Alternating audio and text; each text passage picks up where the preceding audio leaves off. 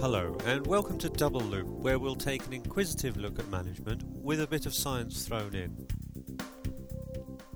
In this programme, I'll consider how big project failures always seem to be making the news.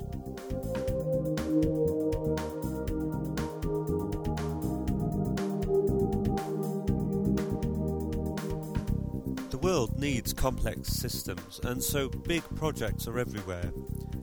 And yet, the media tell us that many of these projects are going wrong.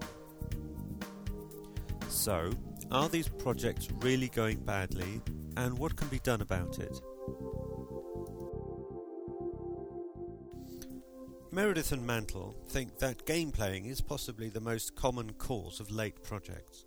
It is certainly a major cause of frustration for anyone involved in a project. Senior managers, firm in the belief that project workers add extra time and resources to activity time and budget estimates in order to ensure a safe and peaceful life on their portion.